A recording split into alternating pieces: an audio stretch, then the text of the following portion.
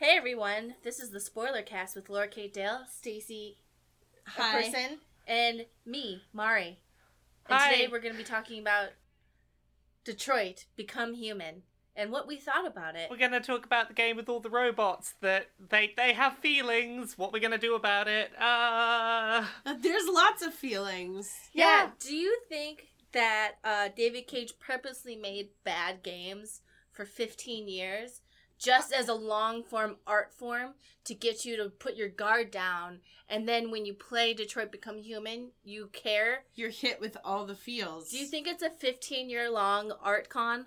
I'm one of those people that, like, I acknowledge that David Cage games are kind of trash and that they have, like, there's David Cage specific tropes that always happen, but I kind of love his games always. Like, I even kind of love the bad ones, so I'm the wrong person to ask that question to. I kind of love all his stuff.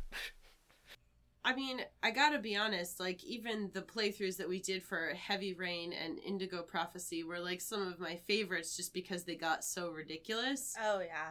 But this, I mean, it's funny because there were moments in it where I was like, wow, this is, like, so typical and so tropey, but I was just, like, really invested in it the whole way through. I hear that, that he had other writers who assisted him on the script this time. It doesn't surprise me because, like, so yeah, some of his, like, he never doesn't do these things weren't there this time, and it feels like someone was trying to rein him in. Yeah. A creepy sex thing happened to a female character, but instead of it being, like, an interactive part where she's like, that was empowering the way I was assaulted.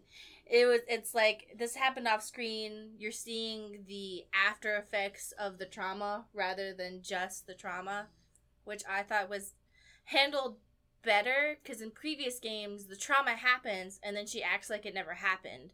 And this one, the trauma happens and we just see the after effects of her being more, like, aggressively defensive, which I thought was a better way of handling it, in my opinion. Yeah. So, like, there's a few things in this game that I still look at and go, okay, you did that exactly how I expected, David Cage. Like, the big obvious one is, hey, this is an allegory for the treatment of black people in America during slavery. Like, that's more than a little bit heavy-handed. Like, one of the first characters that shouted at me being like, no, android, you're a sin, you should be a slave, is a black man who's young enough in the timeline of this world that he probably would have been, like, alive and a teenager today, and it's like, you probably would be aware of that parallel that the character seems to not be aware of. It's very weird sometimes. A lot of things there were in the comments of our videos and other discussions I saw, people were annoyed that he took those ideas from black civil rights movements without actually giving credit in real life, because he said that the game was about nothing because he didn't want to stand with that. So people thought that was kind of disrespectful. Yeah, like, it's interesting because so Jesse Williams, who is the actor who plays Marcus, is a civil rights activist, and I remember at one point, like, a long time ago, when David Cage was being confronted about some of the allegations about Quantic Dream, he specifically brought up the fact that he specifically chose Jesse Williams, like, in part because of that, like, so when people say, like, oh, like, the game's not about that because he says it wasn't about that, well, I think it was. Yeah, it's death of the author. It's the author can say a piece of work is about something, but if people consume that media and go, what the fuck, no, it is clearly about this thing, the author doesn't get to say, no, your interpretation's wrong. Like, he made a piece of art that is very clearly drawing upon the civil rights movements that have come before it, whether he acknowledges that or not. Mm-hmm. But...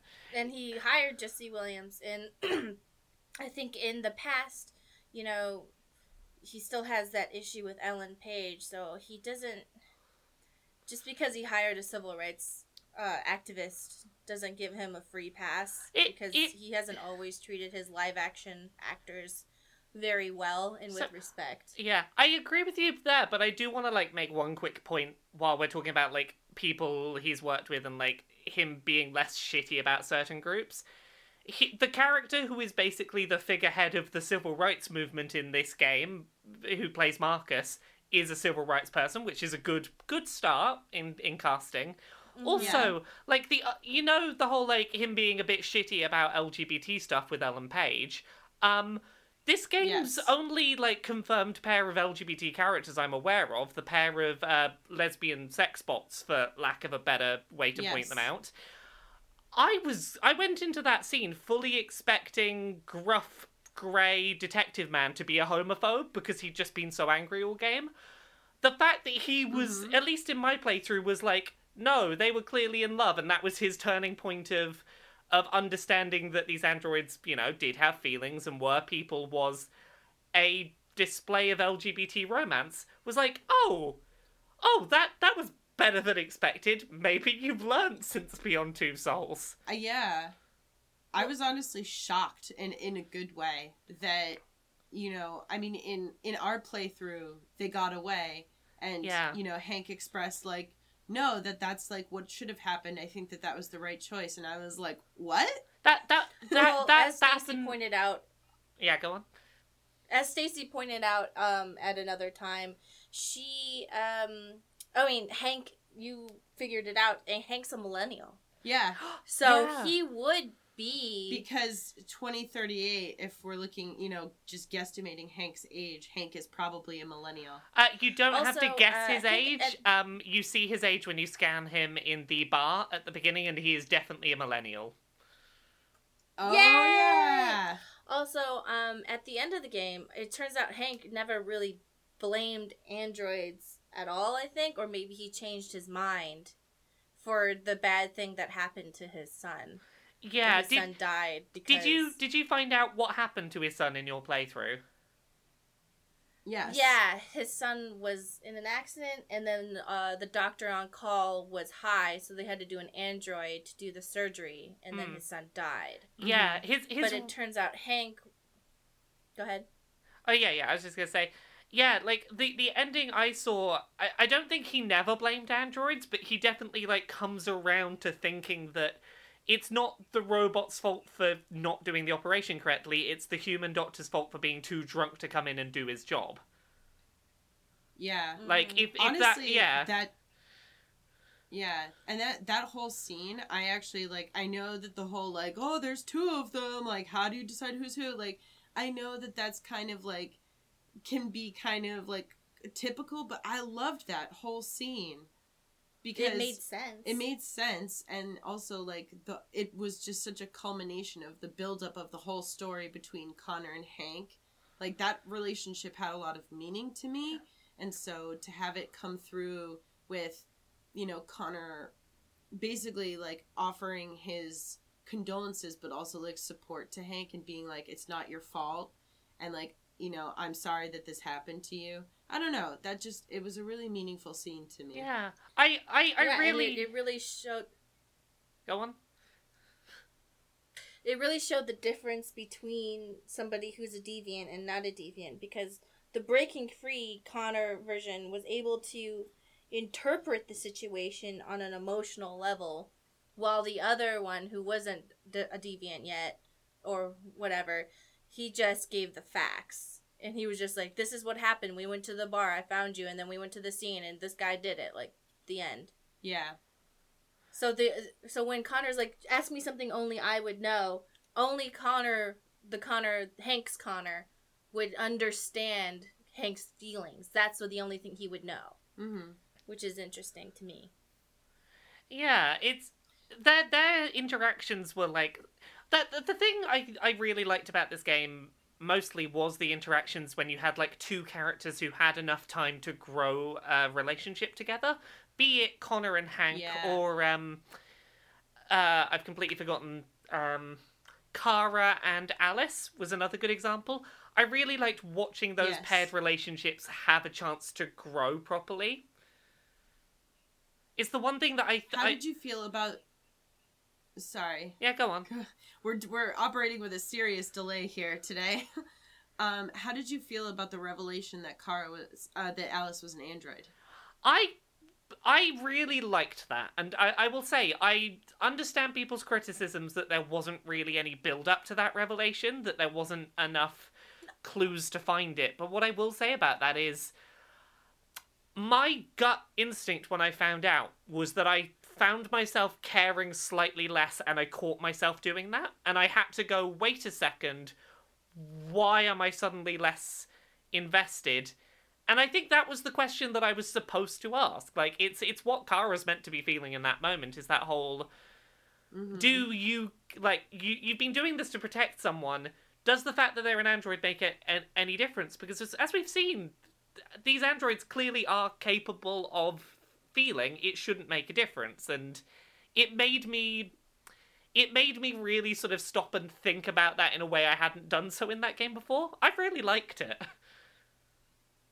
Something I found really interesting about Alice's character is... Oh, by the way, there actually is a lot of build-up hinting at Alice's true self, at least in our playthrough, because... There's a couple of things I saw. Like, the only thing I remember being built up was the fact that she hadn't eaten for 3 days, and that she didn't eat the food upstairs with... I've forgotten the guy's name, big giant guy that's with them. Luther. Luther. She also doesn't eat. She doesn't eat around her dad in that very beginning scene. But on top of that, we found a magazine that talks about child androids. There's a child android at Jericho, and Luther, in our playthrough at least, said, "Hey, have you noticed anything about Alice?" Like, trying to be like, I found those break it to magazines. us slowly. I found those magazines. It just didn't click for me. I got caught off guard by that. But a thing about Alice's character that I kind of took me a second to realize is that when she's acting like, oh, I'm cold, oh, like, you know, Kara, I need fire to stay warm, I need a soft bed, because Kara believes that's what she needs, and we're all like, why didn't she say anything? It would have been a lot easier. I think it was because Alice was so neglected by her dad, and she's programmed to desire love, that she just wanted Kara to give her attention, and to give her, like, that emotional attention that she probably is programmed to need. Yeah. And so she hid that about herself, if she knew.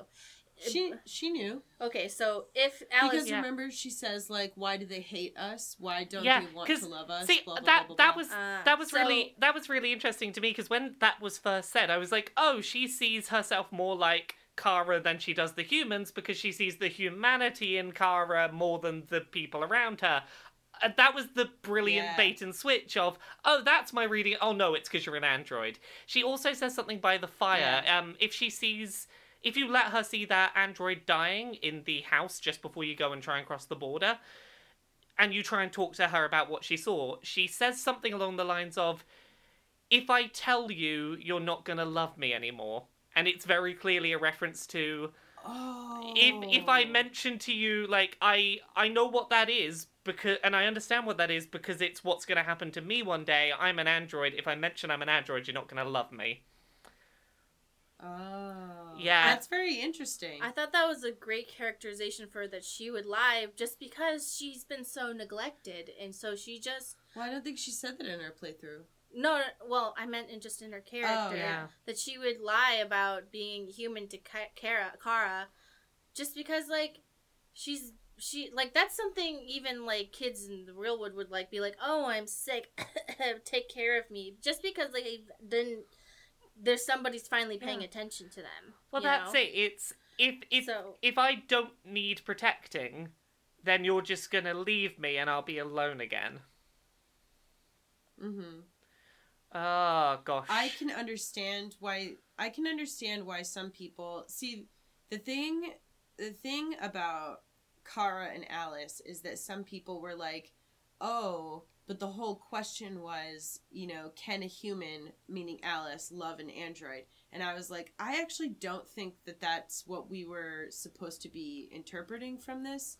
Like, meaning that, like, once you find out Alice is an android, that, like, of course the two androids can love each other. And I was like, well, maybe, but Alice being an android, I think, is more about, like, are you still just as invested in this relationship, knowing that these are two androids? Here's what I'll say. Even if the story is meant to be, can a human love an android, and that's what we're meant to be examining, I feel like I had to examine that when I found out she was an android, because it's like, I was invested in that character, and I felt that slight drop in engagement, and like, oh, don't like that I felt less engaged now that I know she's an android. I don't like that I felt that my gut reaction went that way.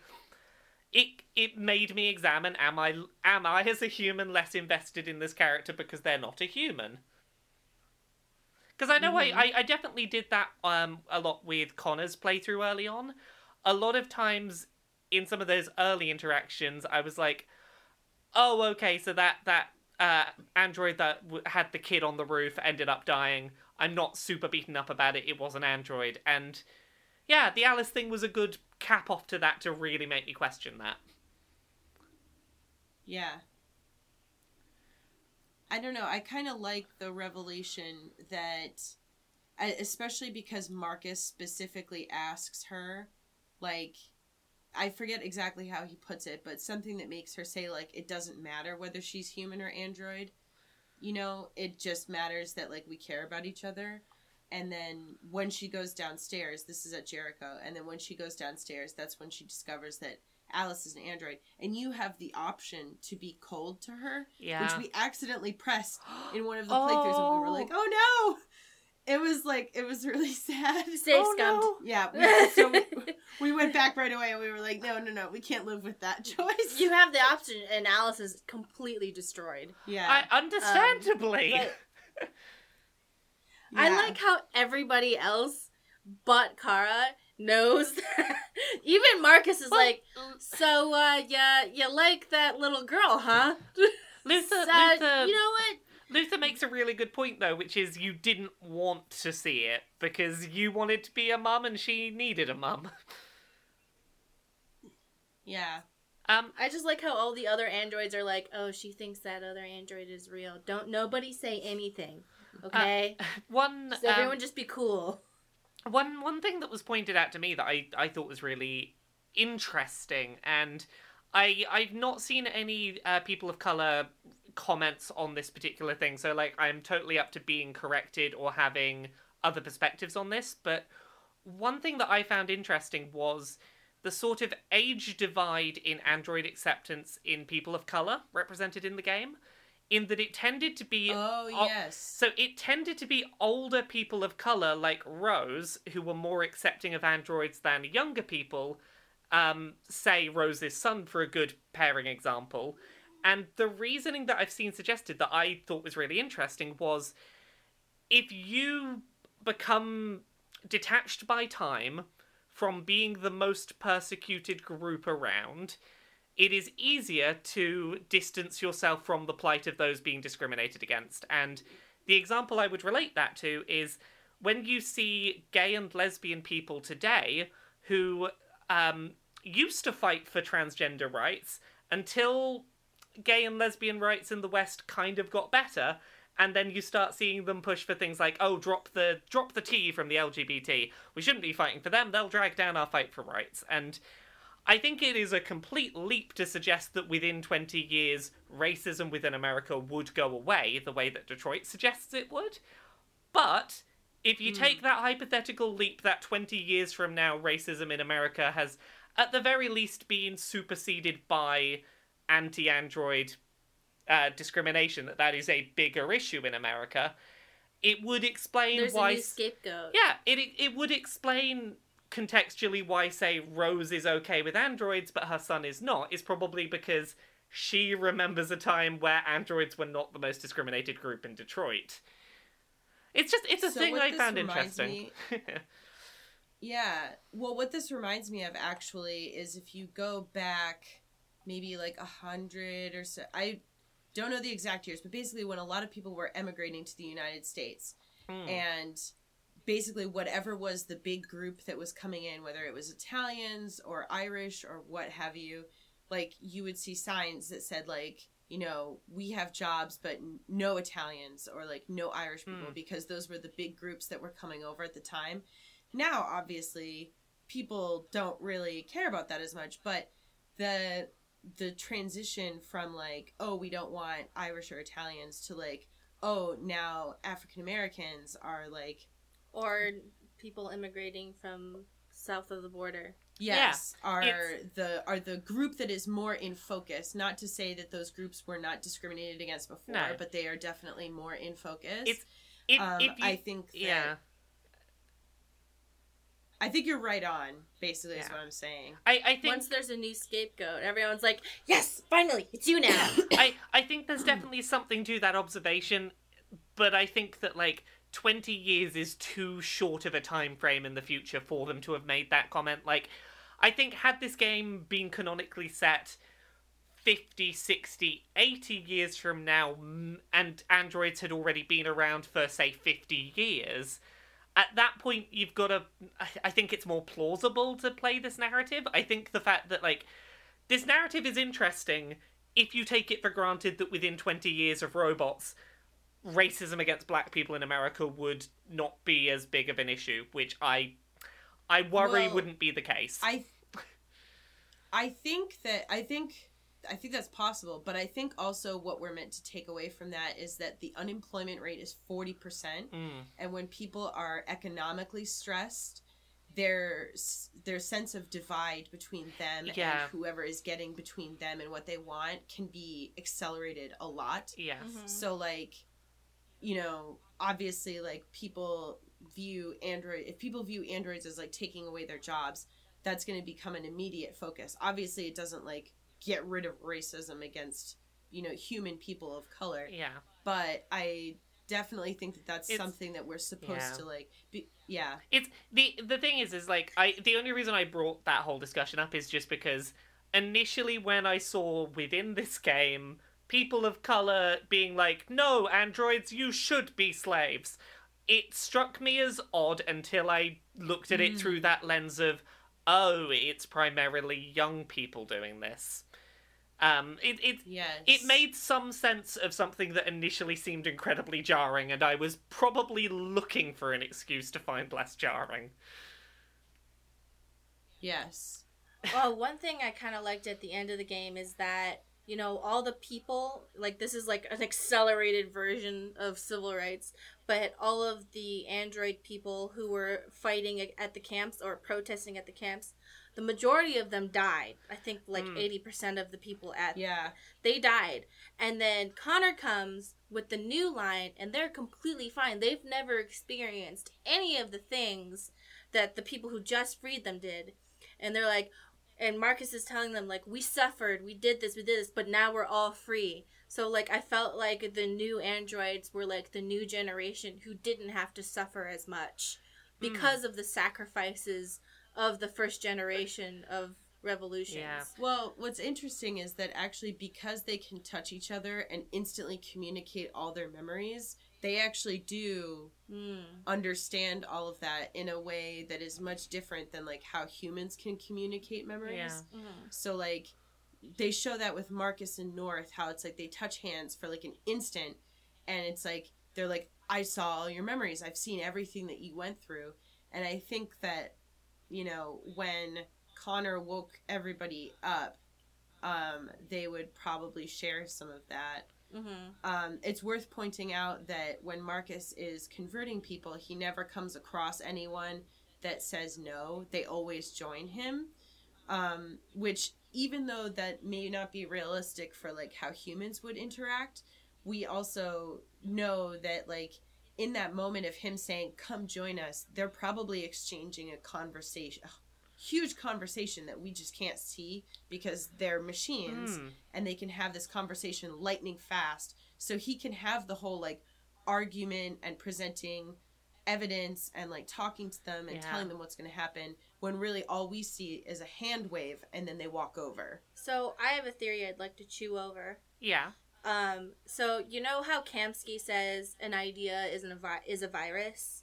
So going through and editing the videos multiple times because the footage got messed up, you know, there's a lot of vaginal imagery at Kamsky's place, and also when Connor is moving between the real world and that weird garden place in his brain, there's also kind of a vaginal imagery where it's like opening up. Like, it's the same, the vaginal, when Connor's like going through his weird like thing into the garden, there's like this portal opening up, and it's the same look as this painting that Kamsky has in his house. And I was thinking, like, maybe Kamsky's like obsessed with the traditional idea of a vagina, of birthing and shit, and he kind of sees the androids as like his children. And then one, like they said in the beginning of the game, in the last few months, deviancy has gone up a lot, but like it was still happening before then, just it was really rare. And I was wondering, like, maybe Kamsky realized that the creatures that he had created were conscious and were able to break free, and he's RA9, and he's the one. He's not. It's Kara. Oh, it's Kara? It's Kara from the original demo. Oh, so okay. Here's so the, maybe is that confirmed in the game that she's RA9? No, somebody left a comment about it. That's her. It's not Kara. It's her from the. It's a callback to that original demo. Remember when she's on the assembly line? Yeah. Oh yeah. And okay. she's the original deviant. So like he's talking about like an idea is a virus, and he is the one who created Marcus as a prototype and gifted it to Marcus's original owner, Carl.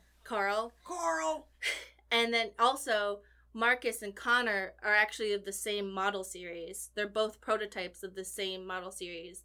And if you see, Marcus can spread the virus, and then at the very end, Connor's the one who can also spread the virus independent of Marcus, and he's able to make it so the virus, quote unquote, can go through everybody. So maybe it's possible that Kamsky, in his own way, was trying to help his creations find the way out in a more accelerated way than they were. Possibly. Maybe. Okay, so Hello? yeah, I was just taking on board that for a second. Sorry, I'm just looking because he has a lot of like birthing imagery in his world, and he was like very proud of his Chloe's, and he also gave Connor a way out of the other weird plan that CyberLife had for Connor. They all have a way out. Yeah, so he might have like put that in there because he was trying to help them, but without like being in control of it. Because he knew where Jericho was. He knew all of the stuff. He knew all of that stuff, and he didn't say anything. He was just trying to help. And that's my opinion. Yeah. Yeah. But I don't, like, without trying to, like, take over. He was like, here's the tools to help, but you need to do it. But that's just my interpretation. I like that interpretation, and I feel bad that I don't have anything to add to it other than, yeah, it's an interesting interpretation. I love the interpretation, but I don't know how I feel about, like, presenting Kamsky as like the architect of it, you know? So I kind of see it as him being an ally. He's not trying to tell them what to do. He's giving them the tools to do it themselves. Okay, I've just had a quick look through the wiki. Depending on what choices you make in that conversation with Kamsky, he will address deviancy. And in one of the playthroughs, in one of the options that can come out of that is he will say, whether this is true or not, we don't know, but he says he does not know who RA9 is. He does not know the first deviant that happened. He does not know why they started happening. His best guess is that that androids, like humans, have a desire to think in something, to imagine something bigger than themselves. He does not know. He claims he does not know where it started or how. I guess I just kind of like the idea of it starting. I like the idea of him providing, like, seeing it happen organically and then providing tools for them to use. Yeah, that's like, he saw it happening, and then he was like, I need to do something to help them, because I'm seeing this happening to essentially my children, and I had no idea that they were going to do this. So I'm going to make these two prototypes with the tools and the ability to choose to do this if they want to. I just, like, I don't know if I like the idea of making him, like, some sort of, like, human savior type figure, because I just really love the idea of them doing it pretty much all for themselves, you know? Yeah. And, like, that's what I think was so powerful, is that they don't need a savior Yeah. from outside themselves. And especially if you're going with the, like, civil rights allegory. Yeah. That's, like... It's definitely nice to see the civil rights figure do the thing on their own back rather than because some big multimillionaire gave them the ability to get their rights. Yeah. So that's the I do like the idea of him, like, kind of being like, hey, this is happening and I'm going to do what I can from my position. You know? Yeah. One thing I mean, it sucks, but I just feel like that's there because he definitely feels like he's their father of sorts. It's not my read, but I can see where it comes from. One, like, not much to say about this, but thing I just wanted to, like, drop somewhere. If you go the non-violent route with Marcus and you end up in the big camp at the end and you have the option to sing as the army's closing in, I just got really big Les Miserables vibes out of that. I was waiting for them to start singing Do You Hear the People Sing? The people sing the song of angry men. Exactly, as the barricades come down. Broke out in, like, a musical. But yeah, no, there's a lot of things that I could nitpick in this game, but I overall really enjoyed it. Like, while the big civil rights allegory is obviously, like, black people in America is, like, the big one that it draws off of, as someone that's like, hey, I'm a trans person, people are still, like, shitty and discriminatory to me in a lot of places, a lot of it still rang true to other kinds of discrimination and fight for rights situations that are ongoing at the moment. And even while it's clearly not the one that this was trying to draw off of, I very much enjoyed getting to play through a, hey, let's fight for rights to be better and to be treated less shit story from that perspective. Yeah, I you know, as much as, like, people have had some issues with the way that this game tackles parts of that, I still really enjoyed the story that it told. And I think that, you know, obviously, like, my position as a non-black person, like, I can't really offer, like, many personal feelings on, like, how the story was told, but I don't know, I think that it's okay to sit there and be like, oh, I hear people's criticisms, but this is still a story worth telling. Yeah. And that it still accomplishes, I think it still accomplishes what it sets out to do, even though David Cage kind of says that that's not what he was doing. You know? Yeah, like... Well, a lot of... Oh, yeah? Well, you know, a lot of people complained in our Let's Play, and I think we did it anyway, that we were like, all right, so these are the things, these are criticisms we're hearing from, like, different groups and stuff of the game. That doesn't mean we don't like it. We like the game a lot, but if a game's going to very clearly cover this subject, it's important to respect the subject. So, and everyone's like, why are you guys bringing up Black Lives Matter? I was like, it's clearly about this, and if your reaction to just hearing about Black Lives Matter in a game that very clearly borrows from that movement and other movements like it, you know, you gotta think about why you're so uncomfortable. Because you want to watch a game about the plights of people without actually thinking about the plights of people in real life that are actually going through that right now. Like, you know, if you want to enjoy Detroit Become Human, that's great, but you know, it's about these things, and it's kind of sucky to want to have the drama and the emotions of that kind of struggle without actually validating that people around you right now in this day and age in front of you are going through exactly that, and those are the feelings those other people are feeling. And if you're going to react like that, you know, probably reflect on yourself on why you feel that way. One thing that came up in that game that just, like, really stood out in terms of that, like, that seemed like a really well-handled bit of messaging on those themes. If you non-violently protest as Marcus, particularly, like, when you're first, like, walking down the street collecting those hundreds of androids up for that first big march. No matter how many Yes. times you point out to the police and the army, look, we're unarmed, we are hands above our heads, we are peacefully protesting, we're not doing anything to hurt anyone, we don't pose any risk, they will still shoot you. And it was one of the most powerful moments in the game for me, in that it's one of those, often when violence against minority groups happens, it's not because they pose any kind of threat, but because the simple idea of them resisting you and fighting back against what you tell them to do, that terrifies them. And that felt like a really powerful moment. Yeah. In our playthrough, we did everything 100% peacefully, like the whole way through. Yeah. And I just remember, like, in that scene where it's like there's two protest scenes where they shoot unarmed protesters. Yeah. And I just remember thinking, like, this is like what the game is trying to get across with this, I believe, is that you can do everything quote unquote right and still people will choose to view it as aggression and well, and react with violence. Simply put, resistance is an act of aggression. It's seen as an act of aggression to resist being held down.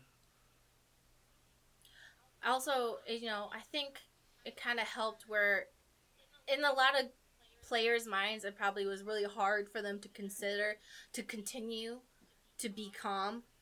If, like, they're shooting at you. They're shooting your friends. A human's first reaction is to fight back or run away. And the hardest thing to do is still be peaceful. And so when this stuff happens in the real world and people are like, why weren't you peaceful? Like, you should have been peaceful. It's hard to continually try your best to be peaceful and not fight back. But it's just so unfair, and sometimes it can feel like no matter what you do, nothing is helping, and you're just so frustrated that sometimes you can act out in these situations and get angry and, like, start a riot. And honestly, throughout history, the United States was founded on a riot. The Boston Tea Riots and, like, all kinds Boston of Tea Party? Well, I don't want to, because there's a Tea Party thing now. So but it's called the Boston Tea Party. So the Boston Tea Party and, like, other things. Sometimes riots break out when you're trying to make a change, and that sucks, and it's violent. Yeah, very specifically, like, drawing stuff that has very direct parallels. The Stonewall riots, which were very specifically a peaceful protest for LGBT rights, which, when faced with police aggravation at a peaceful protest, turned to violence, because it's like, no, we're not going to back down if you're going to violently fight us for trying to have a peaceful protest for our rights. And it's one of the key defining moments in the LGBT rights movement. One side note I wanted to make about that whole scene that I thought was just, like, an interesting odd observation. I've watched a lot of YouTube playthroughs of just that scene, and straight white dudes are far quicker to attack or run away than people of colour and LGBT Let's Players, who generally will stand there and be like, no, we're going to stand here defiantly, peacefully. I don't have specific numbers. This is anecdotal. This is just what I've seen, but there seems to be a bit of a shift. My personal interpretation of that is that, and not all men or whatever, is that if you live a life where you have the option, like, not everybody has the option of being able... not straight white men. Right? Not all straight white men, is that if you live a life where you have the option to fight back and the law is going to treat you fairly, you're more likely to fight back, if that makes sense. Yeah. Because people who are not straight white men, their experience with fighting back has always been, like, being punished disproportionately. So that's my personal interpretation. And not all straight white men, like, this is just, Let's Players on the internet, but who are already their own subset. Yeah, they're already their own subset, and they're playing a video game, whatever. But if you never have the experience of doing that. Well, maybe if they were put in a position in a video game where you're playing as a guy and a girl is hitting you, maybe the straight white men won't hit back at the woman. Like, there's a different experience for everybody. But with the police thing, I think anybody who's not a straight white man would just be like, I better not do anything, because if I do anything at all, it's going to be 10 times worse. Yeah. The politics. So what was your favorite... Sorry, go on. If you have something else to say, I was going to ask you if you had a favorite scene. I can't remember what I was going to say. So, favorite scene. I'll get back to you in a second. I need to think about this. Have either of you got a... I like the I like the post-credit scene where Hank is probably the last human in Detroit being like, yep, just me and the androids. Yeah. I'm just like, my headcanon is all the androids and just Hank. And Connor goes, no, this guy's cool. Don't, just let him, okay? And everyone's like, and he like brains in, they're like, oh yeah, that one human, he's cool. He can stay. Yeah. It's just Hank, and he's happy as can be. Just him and Sumo with a bunch of androids. Yeah, as I said before, I really did like the ending scene with the two Connors and Hank, because to me that just felt like a really good kind of like culmination of the whole relationship between Hank and Connor. I also really, pretty much all the Hank and Connor scenes were my favorite, but like, not that I didn't enjoy the other stories. I did really enjoy the scene with Marcus where he's in the android graveyard. Oh. I thought that was like, it was so good, right? Yeah, it was. I just, and I tend to like stuff like that, but it just felt so horrifying, and like, this is what humans do to androids, and like, Marcus has to do whatever he can to survive, and you're thinking to yourself, like, what have I done to Marcus to get him to this point, when I think you end up there no matter what. Because of, if you don't fight back, Carl has a heart attack, I think, and dies, and then his son blames it on you because Marcus runs to him and is crying while his son is just like, and then the police show up and he goes, oh, the android did it, and then they shoot him. What happened? What's the other option? Wow. That's the only thing I've ever seen in that scene. Oh, the other option is to push him, and then his son hits his head. He doesn't die. We didn't know that. You think he dies. Yeah, you think he dies. You push him. He hits his head on the crane and is knocked out. And then Carl says, Marcus, you have to run. They're going to kill you. You just have to go. And then the police come and shoot you. Oh, okay. So follow-up question. Does Carl survive? And do you get a scene with Carl rather than seeing Carl's grave later, which is what I got? Yes. You go over to Carl and you say, I don't know what to do. Like, Marcus comes. Lost. I'm so lost. I need guidance. And Carl is like, first of all, no worries between me and you, but like, you have to decide if you want to go into the world. And like, he says, like, the world is old, and like, the old ways, like me, need to die out, and you need to come forward. Like, things are not going to be fair, and you have to push it out. You should watch you should watch that section of our playthrough, because it's kind of a cool scene, because Carl says, like, you have to choose whether you're going to meet the world with like an open hand or close it into a fist. And like, it's kind of cool. I've been meaning to go back. I've played through it a couple of times already, and that's one thing I've wanted to go see, because in my playthrough, or the playthroughs I've done so far, every time you get to there, it's a one-sided conversation where Marcus talks at Carl's grave and asks a lot of these same questions, but he's asking them rhetorically, and he's getting no answer back, and he sort of realizes, I have to come up with my own answers because Carl isn't here to answer them for me. Wow. Yeah. It's a similar scene, but like very different weight to it, I guess. I do kind of like how there's a couple points where I think the game has like similar scenes but delivered in different places or in different ways that, like, I don't know, it So there were 2 playthroughs that we did. That scene where Marcus gives the speech in the church. He can also give that speech in Jericho if Connor is dead and the humans never find Jericho. But what I felt was kind of cool is that it didn't feel like a retread for me, because in both of those situations, the scene has a different meaning. Yeah. And it's written in a way that, like, you can still find it to be relevant. It doesn't just feel like, oh, this is just the same thing in a different place. One thing, like, on that note I wanted to mention is I really liked how this game handled its the transparency of its choices. That, like, you could look at those flowcharts and go, oh, this is where the plot could have branched off. This is a choice that actually had a consequence for later chapters. Here was, like, the things I missed in a scene. That was really nice. And on a similar note, like, just in terms of, like, weird little things outside of the main game that it did really well, I really liked the whole plot line with that AI on the menu screen, and I'm really annoyed that... Yeah, she was I'm great. really annoyed. Have you heard what they're doing to that AI? Yeah, we totally did download that and put her back in. Like, no, who would do that? What? No, Not I want to us. know what happens if you put her back in, because to me that completely, like, takes the weight out of that final choice. What I would like is that if we get her again, we can set her free again, and we can just keep buying new Yeah, does ones. anything different happen? And every playthrough we get. No, well, we downloaded her at a point where, like, we lost the ending footage, so we had to play the last 2 chapters again.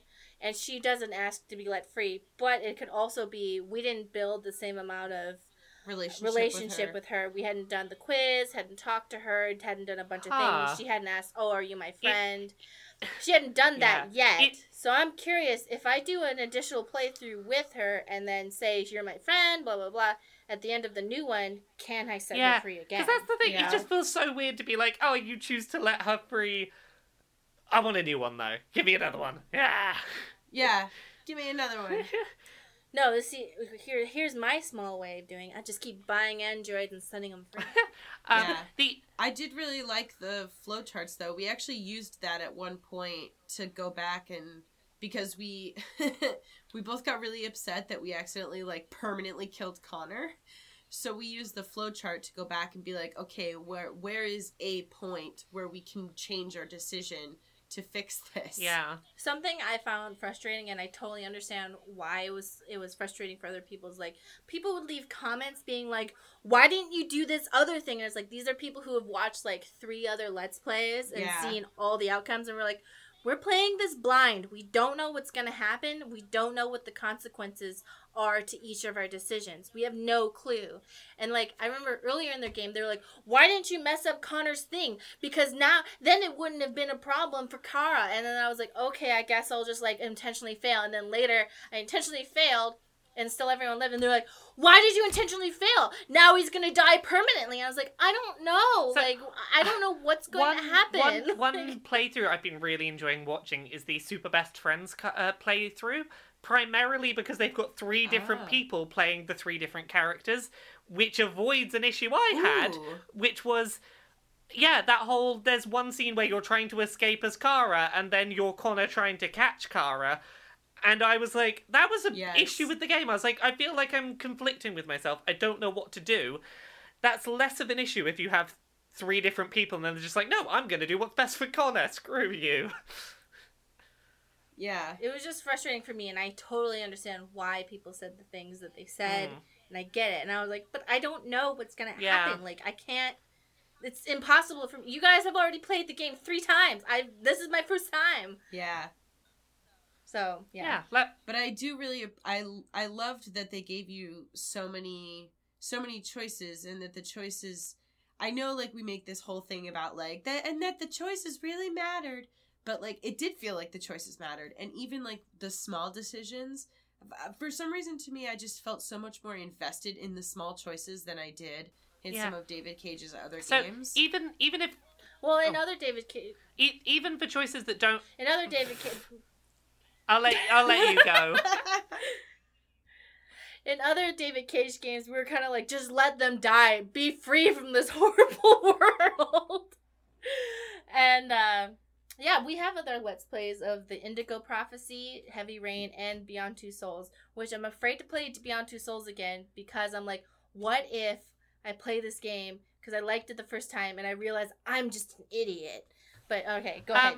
So yeah, like even if some of the choices didn't have big long-term impacts, I felt that they were tougher choices for me on emotional level sometimes than his past games. Like the one that stands out to me from early in the game is when Kara and Alice are both homeless and trying to find somewhere to sleep for the night, and your choices are between put Alice at longer term risk by raising attention by stealing things, but you get her inside where it's warm, it's dry, it's safe, or put her in the car where you don't have to commit crimes. She's not going to think less of you for having stolen, for having like robbed somewhere. But she's gonna be she's a child. She doesn't understand why she can't sleep somewhere indoors, why she has to sleep in a car. There's the implied risk of two women sleeping alone in a dark alley in a car, which is not particularly well protected. Or you go deal with the person who's like you're not sure of their mental stability, who's in the house. There's like none of those options felt good. They all felt like they had very real, tangible issues to them. And they all had risk, but they all had reward, and I felt really torn about it. It's like that. It was those kind of things where even if that choice made no real impact beyond that chapter, other than where you start the run away from Connor, it felt like it mattered because it was a choice. I was like, I don't know what I would choose in reality. I want to protect this child. Well, there's no right. If you're like homeless, and especially homeless with a child, there's just no right answer. Yeah, exactly. It's just like there's no safe option, and there's no good option. What choice? You just have to try. What choice are you willing to roll the dice on tonight? Yeah. One choice that I can't keep coming back to, actually, which has absolutely like no long or short term effects on the game that I know of, is where that very beginning scene where Connor can choose to save the fish. I was just thinking that. Yeah. Should I say the fish? Connor chooses to save you can choose whether or not to save the fish. And I feel like, at least, even though like that flowchart point just ends right there and nothing happens, I feel like looking back on it, I'm like, oh, this kind of sets up like how you're going to think about like, does Connor care about this life form, like this fish, that clearly has no bearing on anything else that's going to happen? But do you just want to save it anyway because you care? And, like, I don't know. To me, like, for whatever reason, like, that choice still has meaning, even though it clearly is just kind of like a throwaway choice. Oh, one thing I loved about Connor's character is if every time he dies, he resets. So he still has all the memories, but his emotional progress is reset. And someone was like, yeah, if he dies too many times, he loses his coin tricks. And he loses a lot of his mannerisms. Yeah. Yeah, so, like, we had him die on the first, like, one time, so he lost his coin tricks for a little bit. Kara. Yeah, for just, like, a little bit. And then he got his coin tricks back. But I think if he died, like, every time he dies, he loses something, about his personality. The big thing he loses is his relationship with Hank.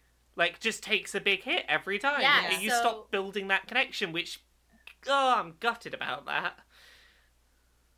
I know. But also his, like, deviant level also is reset back to 0. And so, like, some of the quirks, like the coins and, like, you know, winking or having, like, certain facial expressions, those go away. He doesn't have them anymore, and he talks flatter.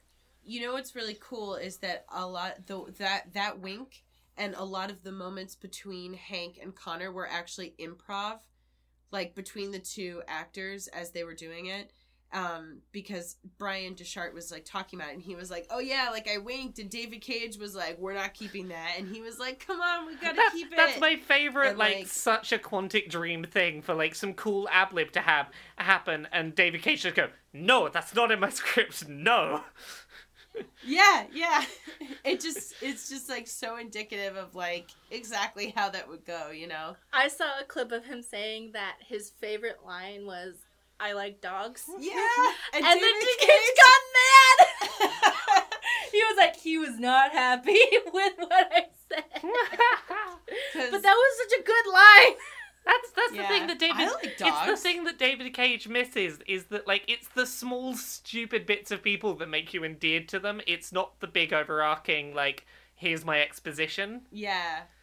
Like, here's my character development over the course of a couple hours. It's like, yes, that's great, but also these like little small moments that like really make you feel like you care about this character. I have an answer that I'm gonna pull back to for favorite scene in the game of like thing that felt good. What is it? That felt really real, and this is like gonna be kind of a bummer, but that chat that Connor and Hank can have looking out at the bridge at night where Hank has that really like he has that moment of talking about how he views being suicidal, where he describes it as I don't have the guts to pull the trigger, so I kill myself a little bit every day.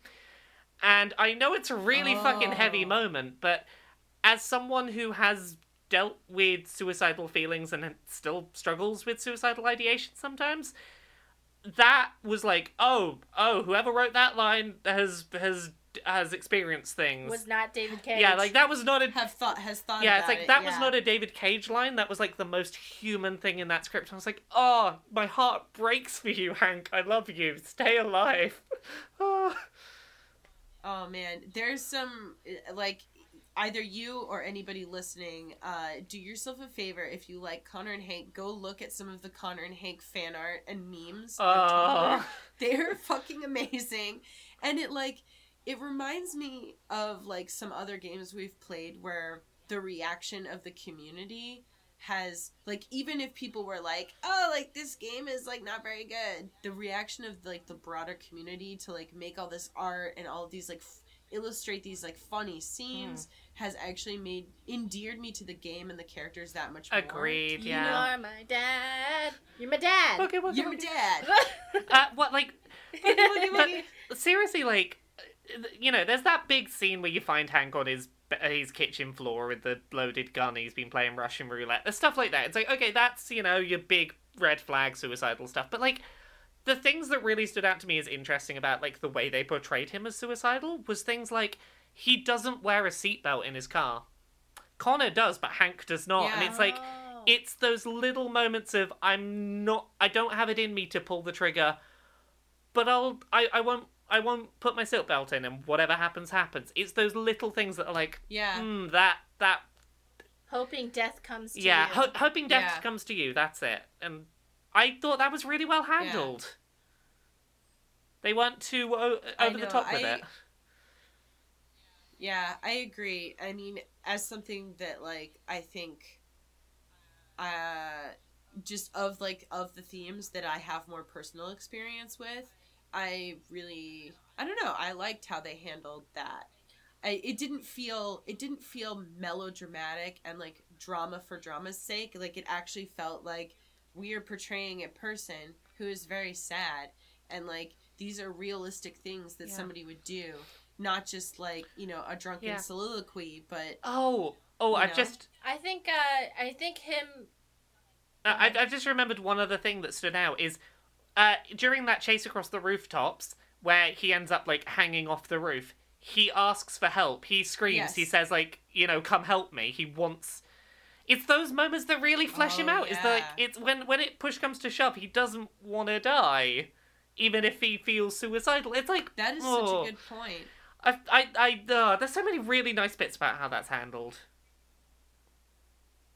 Oh, I think there was a scene, I saw a gif of it, where I think, you remember when that one android rips out Connor's heart of sorts? Yeah. And you can call out to Hank for help? There's a scene that I didn't see, I don't know how to get it, where Hank will come and be like, it's okay, son, I'll fix this. And he's holding him. Oh gosh. I don't know how to get that scene, but I was like, this gift is ruining my life! So it really added a lot of like stuff to the end of my Connor and Hank path, in that, you know, when that like two Connors scene happens and Hank is there like, hey, just sacrifice me, do what you've got to do, save these androids. and I didn't, and I managed to get him out of that alive, it was like, oh, it just added a lot of extra weight from the, like, that he was happy to have survived that scene. I'm like, oh. I know. I love this game. It's kind of shitty in places, but yeah. I love it. I'm glad that David Cage took on some other people to help him write. You know, he has, I don't know, you know, people have complaints about him in the workplace, and, you know, that's valid, and, you know, his history with Ellen Page, and she was like, listen, don't put my tits in the fucking game, and he's like, yeah, put her tits in the game. You know, fucking douchebag move. But I do want to give credit to his impact on storytelling in the industry, even though Indigo Prophecy and Heavy Rain were, like, dumb and garbage. At the time, they were revolutionary for the industry and did a lot towards making games want to be more story driven, because people responded to that so positively. So he went for things nobody else was going for at the time. So I appreciate that. There's still no one else in this industry going for big AAA cinematography, like interactive movie type experience like this. Like, you've got stuff like Telltale and Don't Nod with Life is Strange, but you've not got anyone else doing it on this kind of big blockbuster scale. And as much as I might dislike things about David Cage or have complaints about his games, there's still no one that quite does these kind of games on the scale with the polish that Quantic Dream do, and until there's someone else that does that, I'm not going to be able to help the fact that, like, this kind of game is totally my jam, and it really scratches an itch. Like, every time one of these games comes around, I know I'm going to enjoy it to some degree, and that I'm going to find myself driven to just, like, power through it, and I want to see it. I want more people to make games like this so that I can play fewer of Cage's. I wish I had more options that weren't David Cage for this kind of game. One thing I think he understands about video games, and, like, I get it, he keeps trying to make movies and stuff, like, but I think he understands that even though, like, those really stupid, like, prompts that we do, where, like, hold L and whatever, just doing that small thing and having control over choices does have a power that no other medium has. Like movies, TV, books, audiobooks, whatever.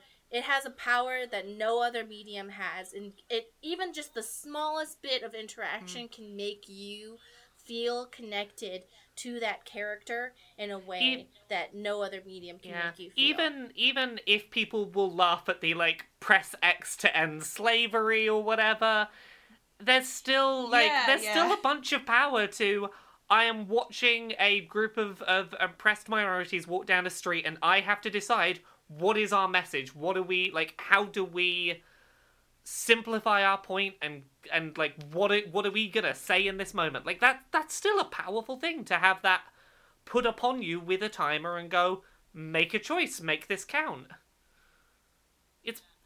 I think that what was also interesting is that in talking about, like, how he makes you kind of, like, accountable for your choices, is, like, there are several times where in the protest scene, and also in the scene with Kara at the getting into the bus terminal, where you are given the option several times, like, do this or don't, do this or don't, and you're presented with the choice, like, multiple times, like, do you want to do it? No. What about now?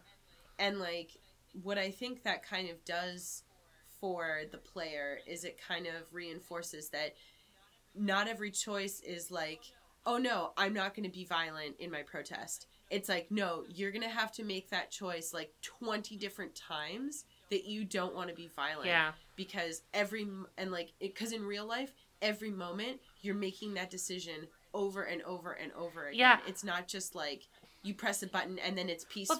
Like, you have to continuously confirm the decision. Yeah, so, like, I've watched playthroughs of that first peaceful protest scene, where someone will go, peaceful, some people get shot, peaceful, some more people get shot, then they run. And that's suddenly a much more interesting choice, when it's like, you then have to start asking yourself as a player, how much was I willing to lose before I went, no, this cost is too high. I can't give up this much for that choice. Like, it's interesting to reevaluate choices. Yeah. I would like to point out that, usually David Cage, I respect that he tries to do this, where, like, he was like, yeah, I spoke to some female friends and they say they get sexually assaulted a lot. And, like, I guess his interpretation was, have all the female characters get sexually assaulted all the time because I want to validate that happens. Or something like that. That's his version. I don't know what the real version is, but I'm going to choose to believe him in this moment because other people have differing opinions about that. I think that I appreciate that he tries to do that, and I also like that in this game, North, she's able to love again, but she's able to love again in her own way, because I feel like if she were to ever have sex, like, I don't know how androids interpret physical sex, but she's able to have an intimate and romantic relationship with someone else without having to do it in the way that humans would do it. Because she can have that intimacy with Marcus in her own way, on her own terms, in a way that she would feel comfortable, and I thought that was cool. And that, I don't know. I liked North's storyline a lot, and you can really feel her guardedness and how, like, she was like, no, the first thing we should do is, like, kill everybody. And you're like, North, no. But then you're like, I understand why you feel that way. Like, she has her reasons, because in my opinion, her role as an android was a lot more traumatic and uncomfortable and terrible than all the other roles the androids had, because other androids were like, we should be peaceful, and other androids like, we should be fearful, and she was like, no, we have to kill them, because that was the way she had to escape from her control. And, like, if you see the other androids, the lesbian androids, the only way they could escape was to kill someone, because they're put in a situation where they're not only slaves, they're sex slaves, and, like, and they're being murdered. And they're being murdered for fun. Yeah. And I think that from the position of sex androids, and a lot of people were like, I'm so glad that there's male androids at this sex club. And I was like, guys, they're all sex slaves. Like, let's not be happy about anything that's happening here. Like, I don't care that they're male or female. Like, this is not the place to be like, yes, feminism. I think that I think that what they more meant was, like, I think that they were glad that the game chose to depict, like, everybody and not just have it be about titillating with women, with women's bodies. I think that it was more meant, like, let's show that this society is, like, that they're horrible to everybody, as opposed to just making it, like, oh, let's show off a bunch of, like, naked women. Yeah. I think that it was really, I think they did a good job of, like, depicting different versions of people in bad situations and how they would react to that. Yeah. For sure. Because North and the Lesbots, they chose to be violent, and that was their only option, in my opinion. Oh, indeed. And, yeah, I totally stand by those choices that those two made in the positions they were in.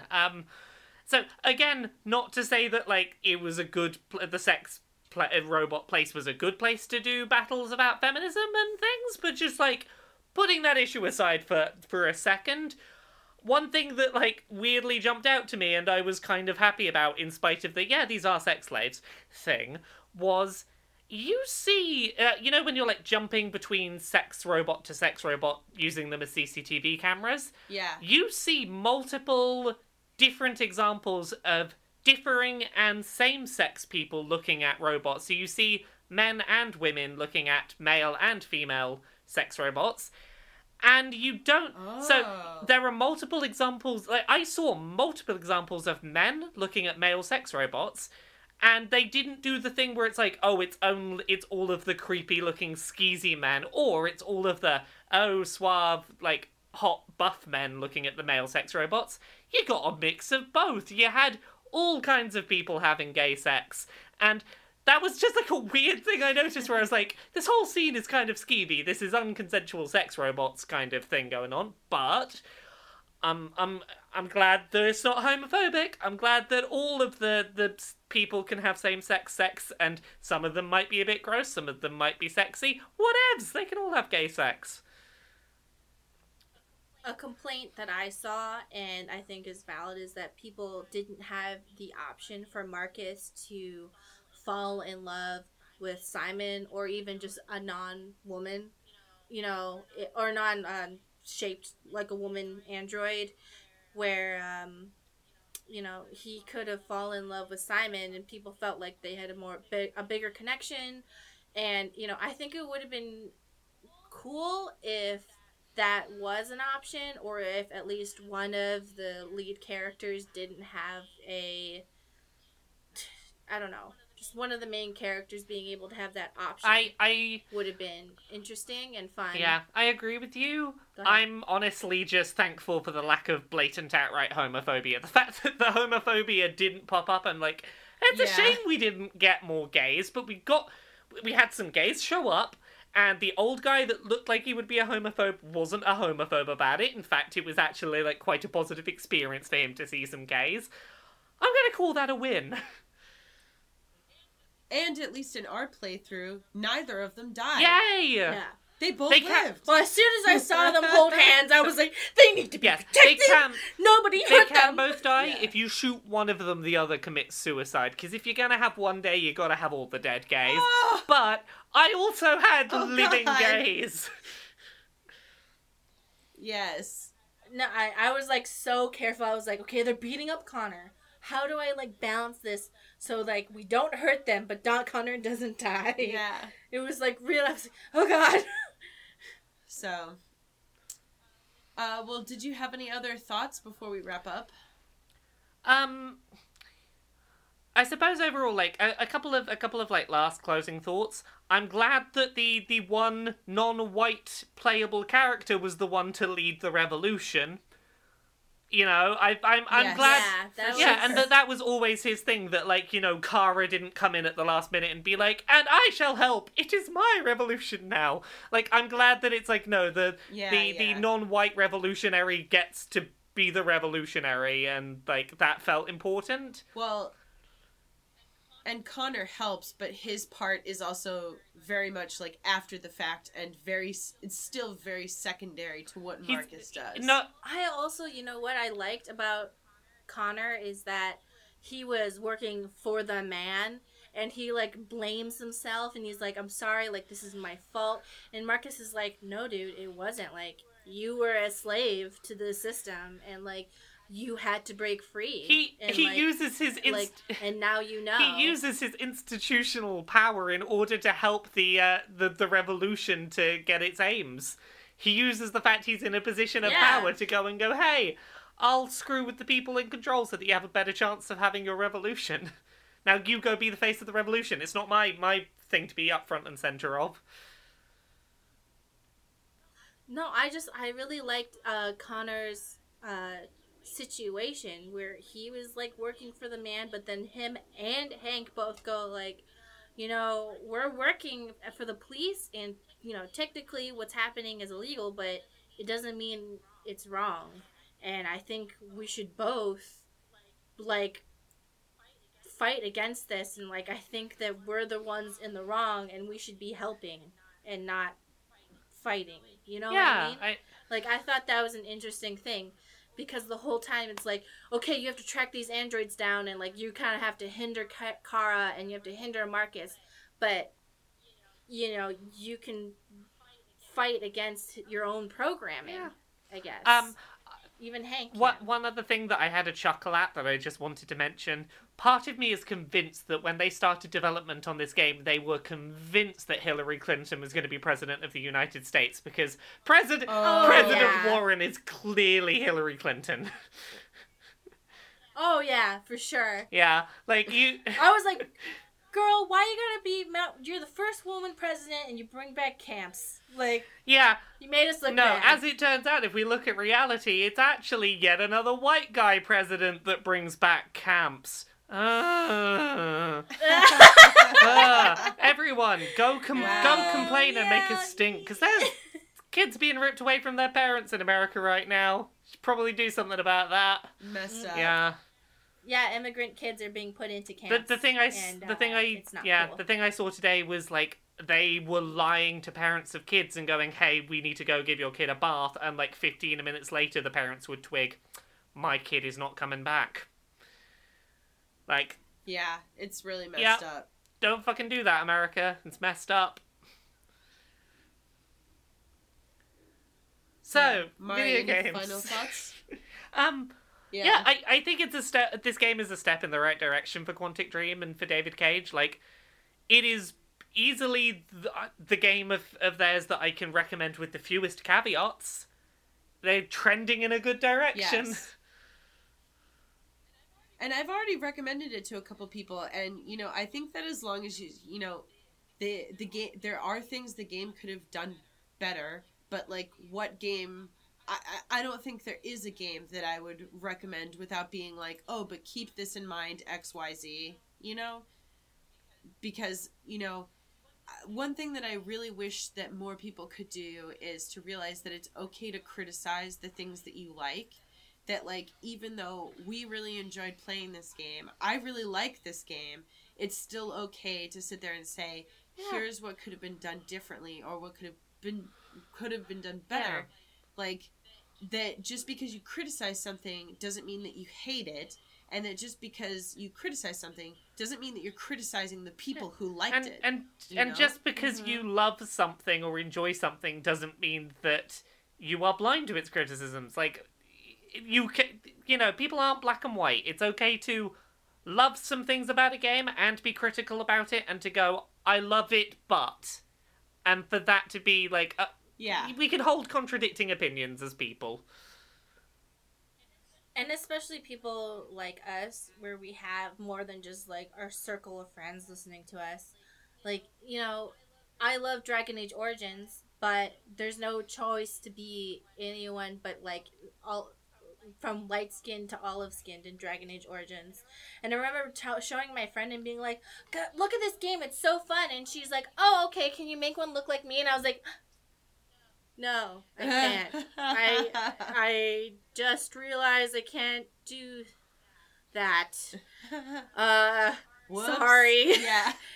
And then I was like, wait a second. And then people were like, well, there just weren't any black people in, like, medieval. I was like, first of all, this is a fake world. And people can shoot lightning out of their ass.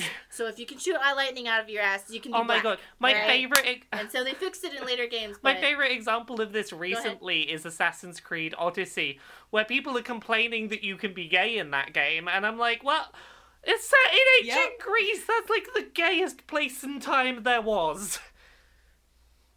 It really is. That's where the word lesbian comes from.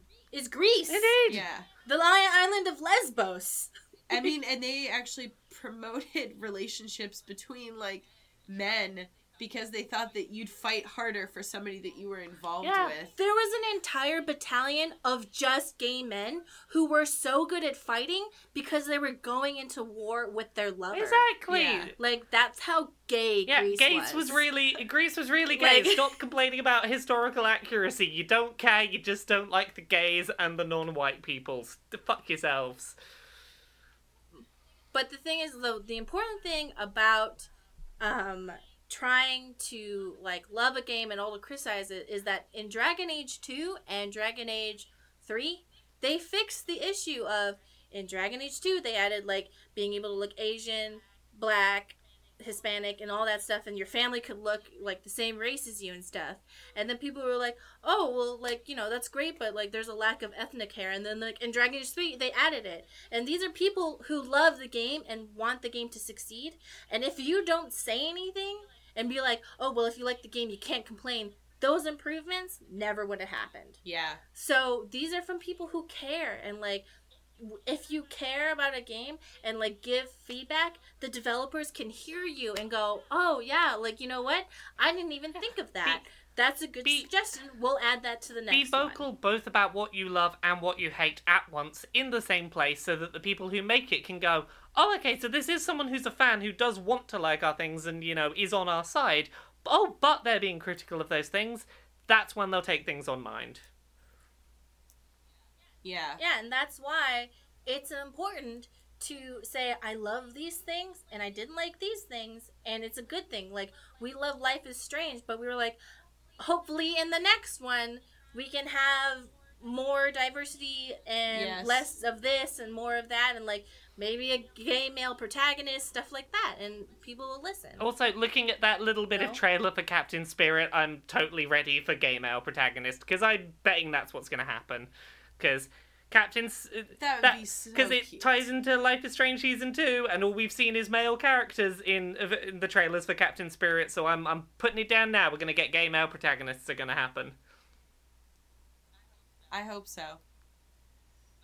But if that is about it for today, Laura, where can everybody find you on the internet before we say goodbye? You can find me at Laura K. Buzz most places on the internet. Laura K. Buzz on Twitter, Laura K. Buzz on YouTube. Other than that, you can find me Monday to Friday, 9 to 5 at kotaku.co.uk. You can find me on Podquisition, which is a video game podcast I do with Jim Sterling and Gavin Dunn, Miracle of Sound. You can also find me on Dice Funk, which is a 5th edition Dungeons & Dragons podcast. Every season is a self-contained story. I'm on seasons 3 and 4. Season 3 has us all, like, all the player characters are trapped in a big bubble, and you gotta work out how to get out, and I play a badass rocker tiefling bard. Season 4 is, like, present day. We're doing a bunch of heists, and I play a Yu-Gi-Oh! Wizard dad who uses Yu-Gi-Oh! Cards to do magic and just wants to be a good dad to his many, many kids. Other than that, Wow. lastly, I'm on Queer and Pleasant Strangers, which is a podcast I do with Jane Magnet, where we do skits and silly voices, and we make up a bunch of silly things to do in various character voices and just try and make each other have a bit of a chuckle. So that's the things I do. And what about you, Mari? I can be found on the Geek Remix channel and on Twitter, Instagram, and Tumblr at Geek blah blah blah at Geek Remix. Don't put that blah blah in. And then I'm Stacy. You can also find me on the Geek Remix YouTube channel and at Geek Remix a lot on Twitter, Instagram, and Tumblr. Stacy is an Instagram model, by the way. She does cosplays and also shows off her muscles. Yes. So if you like muscles. If you like muscles and cosplay, Also, Yeah, you pretty should follow Stacey. that's pretty much also it. make sure you check out the first chapter of Paranormal that all three of us have characters based on us in. Oh yeah, we forgot. We forgot. We're all in that. We're all in a video game, and you can date us. Chapter 2 is coming out soon. Yeah, I saw the text being written for Chapter we'll 2 keep you recently. posted. That was pretty cool. Chapter 2 looks like it's going to be a riot. Yep, so you can find Paranormal on Itch.io. I know that the first chapter is free. It's available both on PC and on Mac. Yeah. now. Yeah, all So- profits go to Tess, who is the creator and did all the work. So all profits go to her. We pretty much just were like, you can put us in Yeah. it. And then we were like, all right, but you have to make us all mentally ill. Yeah. Yeah, but they're doing a really good job of making us... Because we are in yeah, real they life. do a good Yeah. job with it. Yeah, so we were like, here's like, yeah, she gave us a questionnaire, like, what are your, like, things that you do? Laura, you had what did you have? So my character has autism, and as such, there are some things like they have a stimming bracelet on that they chew when they're nervous, for example, and there's a really cool depiction of mental health stuff, so go check that out. Woo! And my character, you know, like, I don't like people touching my stuff because I freak out. And I also tell everyone they have to drink water Yeah. all the time. Because if they don't drink water, they're gonna die. And then Stacy, you're just buff. I'm buff and I like cheese. Yeah. I'm bipolar, but I don't think that's actually come up yet. Although we do like well, I don't want to spoil anything, but you should really check it out. It's on Itch.io. Yeah, it's about friendship. the power of friendship. Yeah, I liked the way Tess wrote it. Now, today is actually the paranormal spoiler cast. Yeah. So, well, anyways, thank you all so much for stopping by, and we will talk to you again soon. Bye! Bye.